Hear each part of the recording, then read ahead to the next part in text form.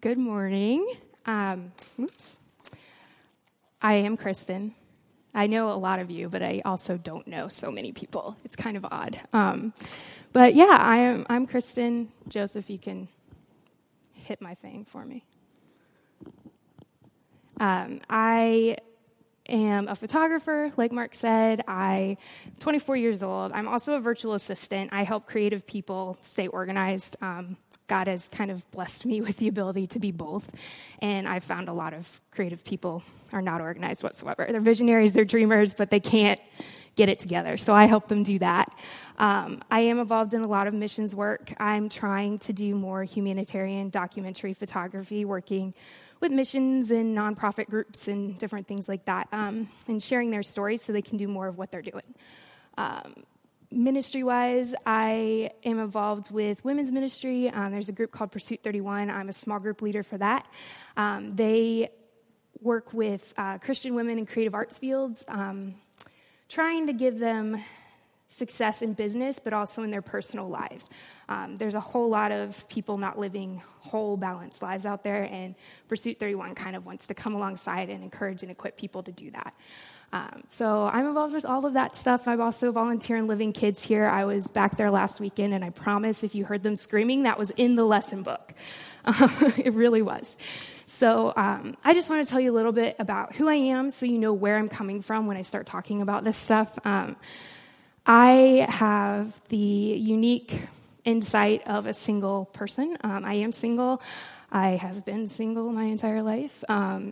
I have been blessed to be able to interact with a lot of other single young women within the church. And I just have been concerned and a little challenged by the things that I see single women believing within the church and the things that aren't being said to them.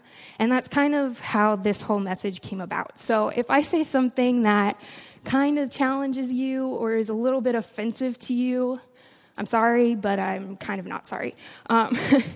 You just know that I'm not here to dismiss your feelings. I don't know what you've been through. I don't know your experiences, but there are things that I feel like haven't been said that kind of need said. And they're hard things to swallow, but I want you to know that I have had to swallow them myself, especially in the last couple of years. So if you feel that, know that I have felt it. Life is hard. Being single is hard. Being married is hard. Parenting is hard. And that's because life is hard. It's challenging for everyone. So I don't want you to feel like I'm trying to get you not to feel what you're feeling. I just want to point you back to Jesus. It's the whole point. So that's kind of where I'm coming from. So bear with me. So today we're talking about satisfaction in Christ, how to be satisfied, what it means to be satisfied. So to be satisfied is to be filled. It's to be replenished. Satisfaction then is like being filled and having the experience of being satiated. So we're hungry, our stomachs are empty, we consume, we feed, we eat, and then we're full, and that is being satisfied. It's replenishment, so it's not a one-time thing. You don't eat once and then you never have to eat again. You have to keep feeding yourself, and the things you feed yourself are going to determine how you feel. It's not a one-time thing, it's recurring, so just keep that in mind too. But we're going to kind of look at a bunch of different verses that have been challenging to me, that have encouraged me, and just brought me to a place where I can say that I am satisfied in Jesus Christ. Even though I have desires in my heart that have not been lived out, even though I have been through challenging circumstances, still have some challenging circumstances in my life like we all do, Jesus transcends all of that. So we're promised satisfaction in him. It's a guarantee. It's not something you have to think you can never have. If you have a void in your life right now, it can and will be filled by Jesus Christ. If you look at Jeremiah 31, verses 14 and 25, it says, "I will feast the soul of the priest with abundance, and my people shall be satisfied with my goodness, declares the Lord. For I will satisfy the weary soul, and every languishing soul I will replenish." Those verses I really love because it's a declaration. The words used are shall and will. That's a promise. It's not, I might do this for you, for my people. I might satisfy the weary. It's no, I will satisfy the weary. People who are languishing, I will replenish them. And it's through his goodness that he satisfies. So it's a really beautiful picture. And I see a lot of times that we try to not pay attention to the word of God, and we try to seek satisfaction in other things, and we think, I'll be happy if I'm married, or I'll be happy if I have kids, or I'll be happy if I get that job that I'm pursuing, just other things that we want in life, that we think we need in life, that won't satisfy us, but we think that they will in some way. Even if it's in our subconscious, we're pursuing them as if they were going to make that difference in our lives and fill that void. When it says right there what's going to satisfy us, his goodness will satisfy us.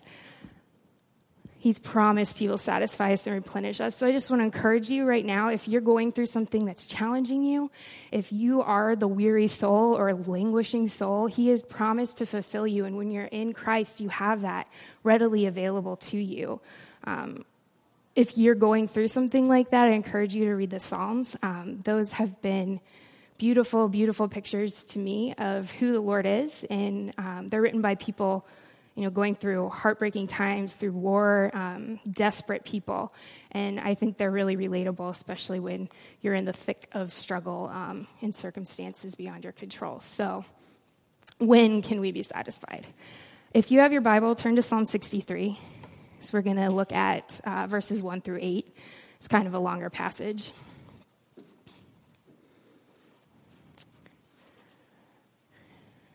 It says, "O God, you are my God. Earnestly I seek you. My soul thirsts for you. My flesh faints for you as in a dry and weary lands where there is no water. So I have looked upon you in the sanctuary, beholding your power and glory. Because your steadfast love is better than life, my lips will praise you. So I will bless you as long as I live. In your name I will lift up my hands. My soul will be satisfied as with fat and rich food, and my mouth will praise you with joyful lips when I remember you upon my bed and meditate on you in the watches of the night. For you have been my help, and in the shadow of your wings I will sing for joy. My soul clings to you. Your right hand upholds me." And I've read these verses so many times. They're just so full of truth and promise from someone, who has been in that place of that struggle and has seen God as their help and has clung to him and has been satisfied. And because of that, knows that he will be again satisfied by the Lord. So when can we expect to be satisfied? This passage kind of lays out a couple different things that I've noticed and been challenged in. It's when our hearts are fixated on the Lord, when he consumes our thoughts, when we know him. And how do we know him? Through his word. It talks about remembering him upon your bed, meditating on him in the watches of the night. If you don't know who he is, you can't meditate on him. You can't think on him. If you don't know his word, you don't have anything to meditate on. And I love that we as a church family have kind of really challenged ourselves and gone through this the last several weeks and in this part of the year to spend time in the Word of God, how to study it, how to memorize it, different things like that. And it's been such a challenge for me, and I know for several of us, to get in the Word daily. But we wonder why we're not satisfied when we replace the pursuit of knowing the Lord with other things, with that job you want, with that status you want in life, with wanting to be married, with wanting to have children, with wanting that that dream life, some sort of thing that you think is going to give you happiness, and we pursue those things instead of opening our Bibles. We forget. We decide other things are more important. And then we're surprised when we're not satisfied, when it's so obvious. I see a lot of people, and myself included, I've done this before, and I've been really challenged not to anymore. We substitute the Word of God with things that should supplement the Word of God. We go for walks, and we listen to sermon podcasts, and we go to church, and we do all these things that seem really spiritual. We involve ourselves in ministry, and we never open the Word of God on our own personal time. That's not good. You're never going to be satisfied if the only time you open your Bible is when you're in this room. Satisfaction, like we said before, it's a continual occurrence. You have to keep feeding yourself. If you're not feeding yourself, you're not going to be satisfied. Stop making excuses for not being in the Word. If you have time to get on Facebook, you have time to be in the Word of God. If you have time to call a friend, you have time to be in the Word of God. You make the time. It's a priority thing.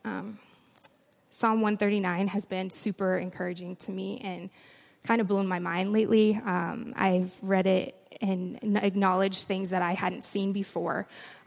But one of the key truths from Psalm 139 that I have kind of accepted and clung to is that he already knows me and he already knows you. And it says that throughout the passage, just the ways that he knows you. He knows your thoughts before you think them. He knows the days he formed for you before you've lived one of them.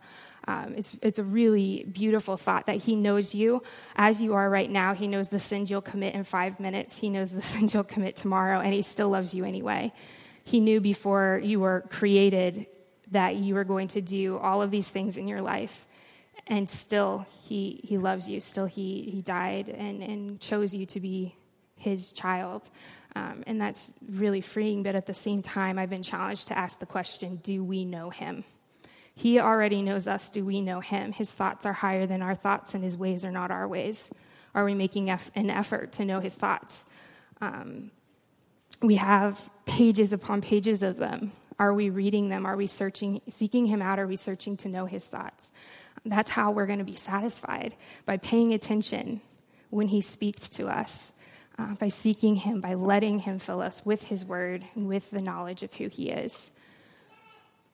So how do we know that we're satisfied? We know we're satisfied in Christ because satisfaction in him results in joy and praise. Psalm 90:14 says, "Satisfy us in the morning with your steadfast love, that we may rejoice and be glad all our days." Sometimes joy is a choice. We have to fight for it, and we have to keep choosing it. But sometimes joy just kind of overflows. It's a fruit of the Spirit, so you have the Holy Spirit in you as a believer in Christ, and sometimes it is something that is well beyond your power and just kind of comes from you. So everyone kept asking me when it was announced I was speaking if I was talking about Ecuador, and I laughed every time, but I am going to tell you a little bit about Ecuador. Like Mark said, I was in Ecuador on a missions trip in February, and we had a day off and went on this excursion, and it ended a little badly. I flipped an ATV on a mountain in Ecuador and dislocated my ankle in 2 places, compound fracture, and basically severed my ankle at the leg bones. And it really is true that the joy of the Lord is our strength, and that he gives peace that passes understanding, because I had nothing. I could do nothing in that situation. There's one girl with me on my team. The rest of the team had already gone up the other side of the mountain and around a corner. Had no idea what had happened. And I'm just sitting there, lying on my back on the side of the road, broken ankle, obviously broken. I'm broken, I am bleeding, and I am smiling and waving when my team comes back. I had this peace the entire time that I just could not explain, and it made absolutely no sense. Why? Because I knew that my circumstances were not greater than my God, and I was trusting him. There was nothing I could do. I had to know that he was enough for me, and throughout the entire process of getting to hospital one and then transferring to another and then finally getting to another one, like 12 hours later, there was never a moment that I thought I should have been afraid for my life. Ecuador is a third world country, and I did have surgery there. That never really registered in my mind as like this super intense, scary thing to be experiencing. It just never happened. I just had this peace the entire time and was very calm. And so when I got back, I've been reading Psalm 139 again, and it says in verse 16, "In your book were written, every one of them, the days that were formed for me, when as yet there were none of them." And there's an intentionality in that. There's purpose in that. And I kind of had to wrap my head around the fact that God knew the day that I was going to have my accident and allowed it to happen. That he knew the days I would be lying in bed doing nothing. He knew the days I would be in physical therapy trying to relearn how to walk. He knew all of that, and there's purpose for it. And the purpose is his glory, and ultimately that is for my good. And that's just, it's a thought that really has challenged me, because if the bad things that happen to us, the challenging situations, the things that you would never choose to happen in your life, if they work for the glory of God, isn't that worth it? Isn't it? Doesn't that maybe take the sting out of it, even if there's still an ache? Knowing your struggle will somehow result in the glory of God, even if you never see how and never know the extent of it. That gives its hardship a purpose. And that was really encouraging to me, and just a beautiful picture of life and the way things happen. And you may never know why it happens. I don't know why I broke my ankle. I don't know why it happens. Everyone on my team just refers to it as the freak accident. It's not. There was nothing I could have done to change it. And yet I've seen people's response to what has happened, and from talking to me and interacting and just ways that have kind of blown my mind. They're encouraged by things that they've seen, or just the joy that they've seen come from me, which is absolutely not my doing, and I'm very well aware of it. So it's just encouraging to know that. So if you're struggling with something, think about that somehow the glory of God is going to come from what you're dealing with. And it feels like it's easy for me to say that because my leg is healed, and it was a bad break, but the surgery went well. There were no complications. I did make it home. But it's still, there are other challenges in my life and in your life. And I think even if they don't work out the way we wanted them to, even if they're really hard, the most difficult things we've ever had to face, it's still true. So when storms surround you, what are you going to look at? Don't look behind Jesus for the shoreline. Don't look for the boat to climb back in. You're on the water. There's waves howling. There's wind howling, waves crashing all around you. What are you going to look at? Fix your eyes on Jesus, the one who promises to be your refuge and your strength. Eyes, heart, and mind fixed on him. And that's how we get through things, because joy doesn't mean you never suffer. It doesn't mean you never struggle or experience negative life circumstances, because you will. It's going to happen. But joy is more than an emotion. It's not dependent on circumstances. It's dependent upon the Holy Spirit. It's dependent upon Jesus Christ. It's a state of your soul. So to be joyful is to be so full of the Holy Spirit, so greatly to trust Christ as the rock and your hope and your peace, that in any situation you're able to see past what's happening in the moment and able to cling to the one who knows the outcome. Because we have no idea how long the days are going to be, how wide that valley stretches. And in our perception, it can feel like a really long time. But when we're anchored to Christ as our hope, joy can still come, because it's not dependent on people, it's not dependent on circumstances, it's not rooted in anything or anyone that can leave you, because he promises never to leave or forsake us. So when you're satisfied, joy, peace. Fruit of the Spirit is going to be more evident because you know him and you trust him. And here comes the challenging parts. Satisfaction, you can't have it if you're clinging on to other things besides Jesus. You can't have it. Go to Isaiah 55, verses 1 through 3. It says, "Come, all you who are thirsty, come to the waters. And you who have no money, come buy and eat. Come buy wine and milk without money and without cost.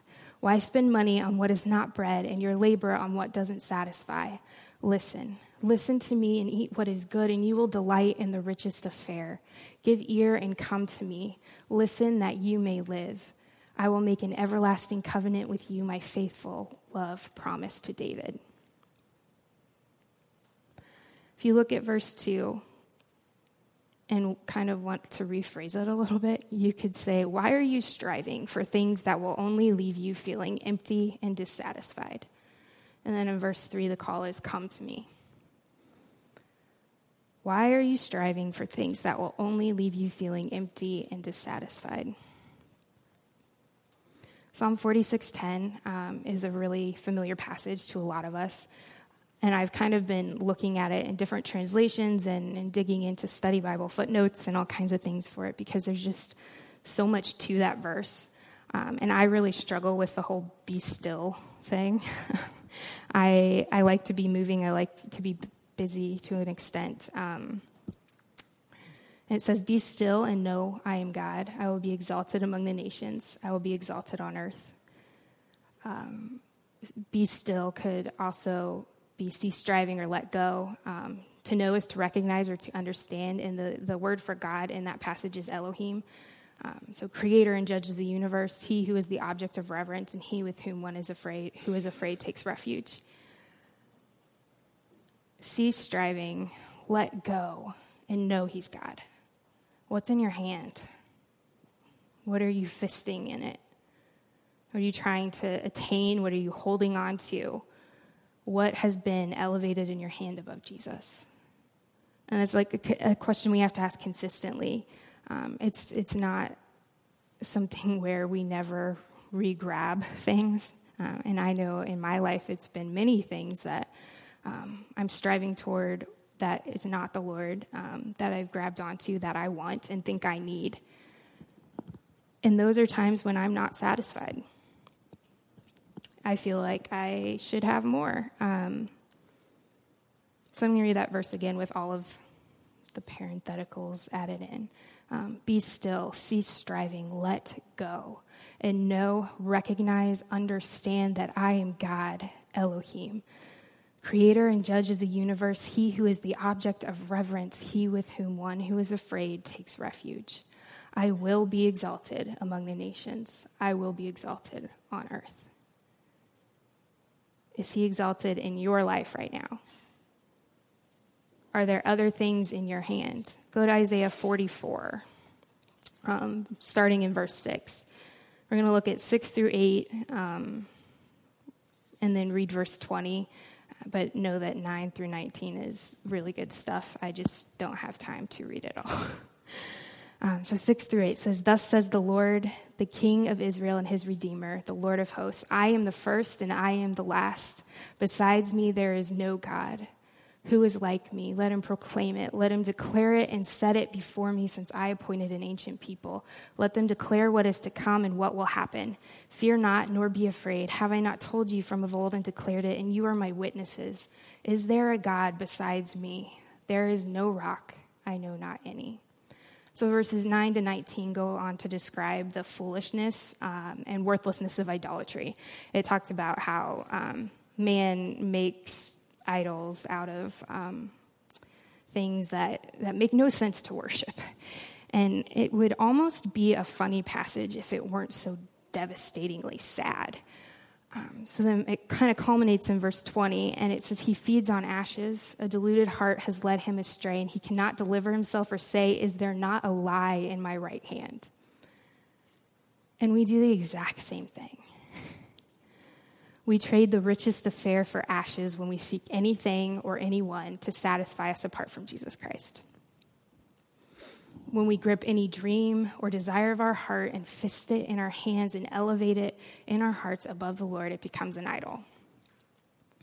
We delude ourselves to the point where we don't even recognize what we're doing, what lies we believed. And that thing that you thought would make you happy, that you fisted onto in your hand has turned to ash, and you're eating it and you're consuming it day in and day out, and you just keep thinking, why aren't I full? Why aren't I full? We delude ourselves. What's turned to ash in your life? What are you holding on to and trying to consume rather than Jesus? If you're single, are you so longing for an earthly romantic relationship that you've left your first love? If you're married, does your desire to have children go above your desire to know the Lord? Is that job that you want worth more to you than Jesus Christ? And if the answer is no in your heart, your actions will follow. If your actions don't relate to your answer in your brain, then your answer that you're telling yourself is a lie. And that's really, really hard. But we have to be so careful, and we have to ask ourselves these questions again and again, because it's so easy to let something you want subtly creep into your heart and take over. And it takes root, and that's the thing that you're pursuing, and that's the thing you want, and you forget. You forget about Jesus and the way he satisfied you, and you think, if I only had this, I would be happy. Stop holding on to ashes by the handful as if it were fair that would satisfy you. You can't praise the Lord with hands lifted in surrender if you're clenching your fists. It's not the same thing. So what are you reaching for? If it's not Jesus, then what are you doing? Why are you seeking fulfillment there? You have to ask yourself these questions and react to them. Let the Spirit speak to you and root out those idols in your heart. We kind of skip over, you shall have no other gods before me, when we read the 10 Commandments. I don't know why, but we do. Like, oh, we're good there. And then we read the rest of them, like, oh, I need to work on all these other ones. An idol doesn't have to be another religion. It's anything that you place above the Lord in your life. I have one final passage, and this is the one that's probably the most personal to me. It's 1 Samuel 1. If you want to turn there, you're welcome to. This is the story of Samuel's parents. It's Hannah and Elkanah. And Hannah, just to give you some background, she is the one her husband loves. He has 2 wives. The one that he loves is Hannah, and she has no children, though she desperately wants them. And then the other wife has several children, and she basically mocks Hannah because, I think it's because she knew that Elkanah loved Hannah more than her. But she would mock her, and Hannah would get so sad. She would be depressed. She would weep. She would refuse to eat. She would pray. She would do all of these things because she wanted this child so badly. And if you've read this story before, obviously there's a whole book called Samuel. There's 2 of them. So Samuel is born. But I started a Read Through the Bible in a Year challenge. And if this is an encouragement to anyone, I am in year 2 of finishing it. So know that you can give yourself grace with those things. But I got to 1 Samuel again several months ago, and God totally broke down a wall in my heart I didn't even know was there through this passage of Scripture. And so verse 8 is kind of where it came from. And there's a question in there that I felt like the Holy Spirit was asking me directly. So verse 8 says, and Elkanah, her husband, said to her, Hannah, why do you weep, and why do you not eat, and why is your heart sad? Am I not more to you than 10 sons? Am I not more to you than? Fill in the blank.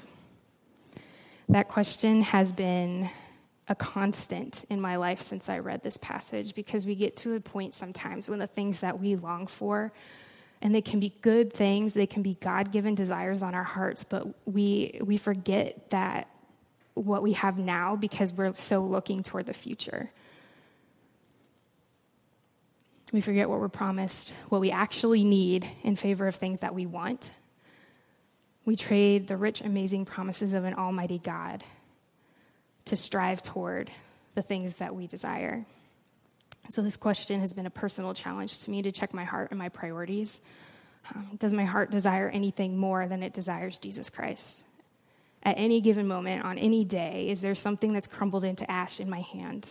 Am I trying to consume something other than the richest affair I've been promised and given freely?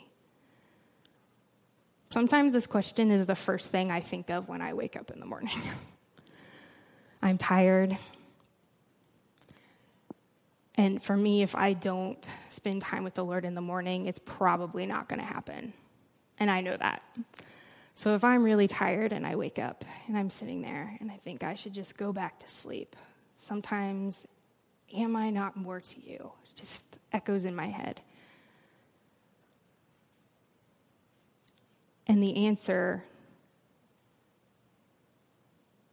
my actions reveal. If I get up and I spend time with him, yes, he's more to me than sleep. If I sleep in and get busy and just go about my day and never open the Word of God and never spend time praying, then he's not. Even if I'd like to say he is, he isn't. So is he, right now, could you say that he's more to you than that thing you want?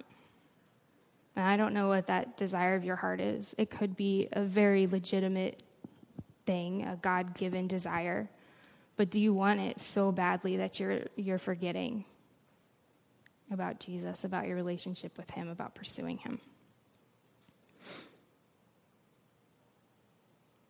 So right now, I invite you to close your eyes just for a couple minutes. Clear your mind of distractions.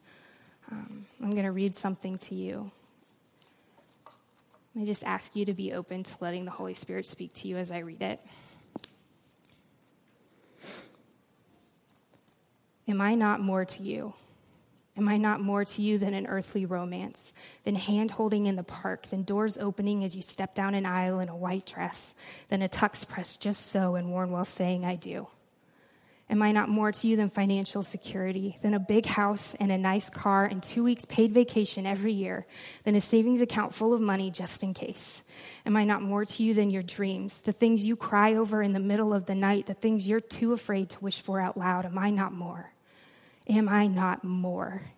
Am I not more to you than having a child, than the pitter-patter of tiny feet on hardwood floors, than days lost in laundry, in diapers and to-dos, than flowers on Mother's Day and chocolate ties on Father's Day, than the cooing of a baby all your own or the giggles of a child lost in laughter? Am I not more to you than the constant buzz of your cell phone, than Facebook notifications of each and every thought and milestone in the lives of every person you've ever met, than Instagram feeds and Twitter updates and an endless stream of emails in your inbox, than being plugged in and in the know at every moment of every day? Am I not more to you? Am I not more? Am I not more to you than your fears, than the chains that you ignore wrapped around you so tightly you can hardly breathe, than the insecurities keeping you from walking in confidence toward what I'm calling you to do? Am I not more? Am I not more to you than the thoughts of your friends and your family, than society's ideas of what is good and sane and normal, than the pursuit of your happiness, than the sacrifice of leaving that which you've always known? Am I not more to you than any pursuit of career or ministry or hobby, than your ideas and plans of family life, than your hope and desire of a marriage here on earth, than those desires that you grip so tightly in your right hand? Am I not more to you? Beloved, am I not more? Than everything, than anything, than all else, am I not more to you? Am I not more?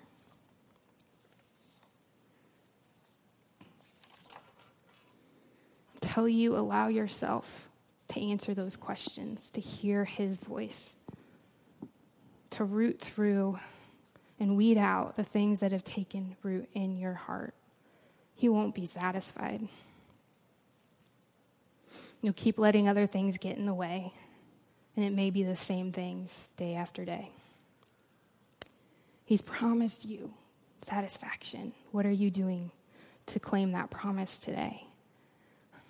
A song's going to play here in a minute. And while it's playing, there are papers on your table. And there's a spot on the bottom where you can write out a prayer or give name to what's keeping you from being satisfied in Jesus Christ. If you just need to sit and let him speak to you, do that. This is a time that I just want to make sure that you don't walk out of this room without taking these questions seriously, because it's so important.